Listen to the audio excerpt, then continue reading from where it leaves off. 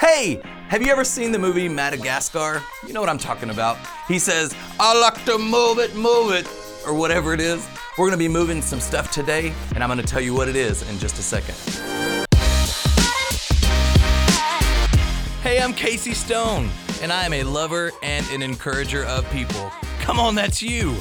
I know this faith message is gonna help you today. Thank you so much for joining me. Hey family, Casey Stone. Man, thank you so much for joining me today. Have you ever seen that home makeover show where they take a deserving family and they totally remodel their house? Then, whenever they're finished remodeling, they make that family stand behind this huge bus, right? Like this big old bus, and it blocks their view from anything that was changed. Any of the remodel, any of the amazing things that still belongs to them, right? It blocked their view from. And the family has to say a phrase for that bus to move. Do you remember what that is? I'm sure you do. Move that bus, right? Come on. As a believer, I don't know about you, but in my walk of faith, as a believer, I've felt like that family before. Come on, I felt like that family before. We know that there's good things that God has planned for our lives, right? We know that He wants us to prosper and to be in health. Jeremiah 29:11, right? We all know that. He wants to give us a future and a hope. But sometimes in life, there's things that we are standing behind that prevent us from seeing or even getting to where God wants us to be. How do we get past that? How do we get past those things?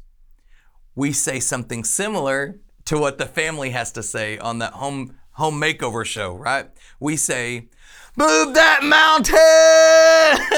Listen, come on. That's so good. We say, move, mountain, move.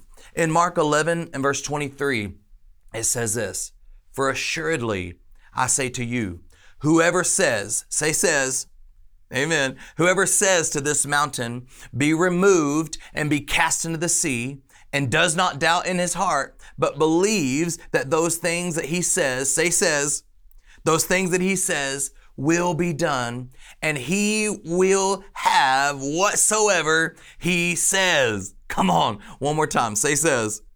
All right, thank you so much for doing that with me. In our lives, it's not a bus, it's a mountain.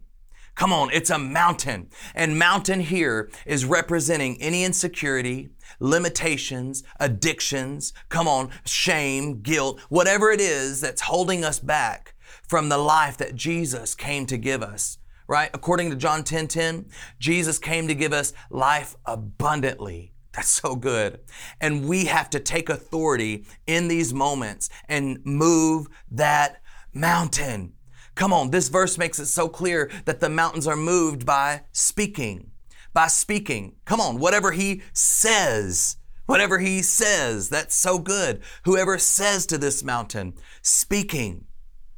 And the word in the original text in this scripture, the word says, are you ready for this? Man, this is going to be so good. It means to break your silence. Break your silence. Whoever breaks their silence toward the mountain. Come on, the church of Jesus has missed so much of what God has for us because we were silent. Because we were silent in the battle. Because we were silent in what the enemy was attacking our lives with. Come on. Whoever breaks their silence towards this mountain. Whoever breaks their silence towards this addiction. Whoever breaks their silence toward this shame and guilt and insecurity, right?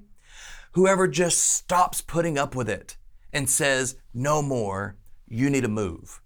No more, you need to move. That's the ones, that's the whosoevers that are going to have whatsoever they say. Amen? Oh, Jesus. Thank you, Jesus. Can I tell you what Holy Spirit told me?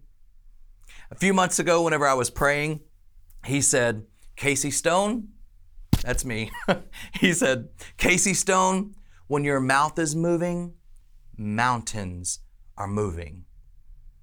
When your mouth is moving, mountains are moving.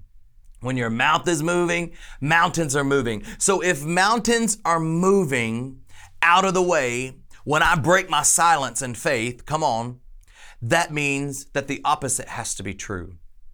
That means when I'm talking negatively about a situation or talking negatively about a problem or magnifying the problem or the mountain, right? Instead of asking it to move, at that point, not asking it, we're telling it to move. But at that point, when we're in the negative state, we're actually moving mountains into our path.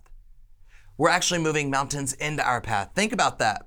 If mountains move when we speak, we're either moving them in or moving them out. Come on, that's the level of authority that Jesus came and reminded us that we have in this scripture, right? Have you ever noticed that all throughout Jesus' ministry, he spoke to the natural realm and it obeyed him. Jesus spoke to the natural realm and it obeyed him.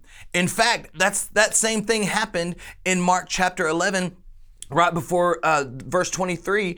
He cursed a fig tree, right? Every part of the natural realm obeyed Jesus. And he's telling us, he's telling you, he's telling me that we have that same authority because Romans 8 and verse 11 says that you have that same spirit.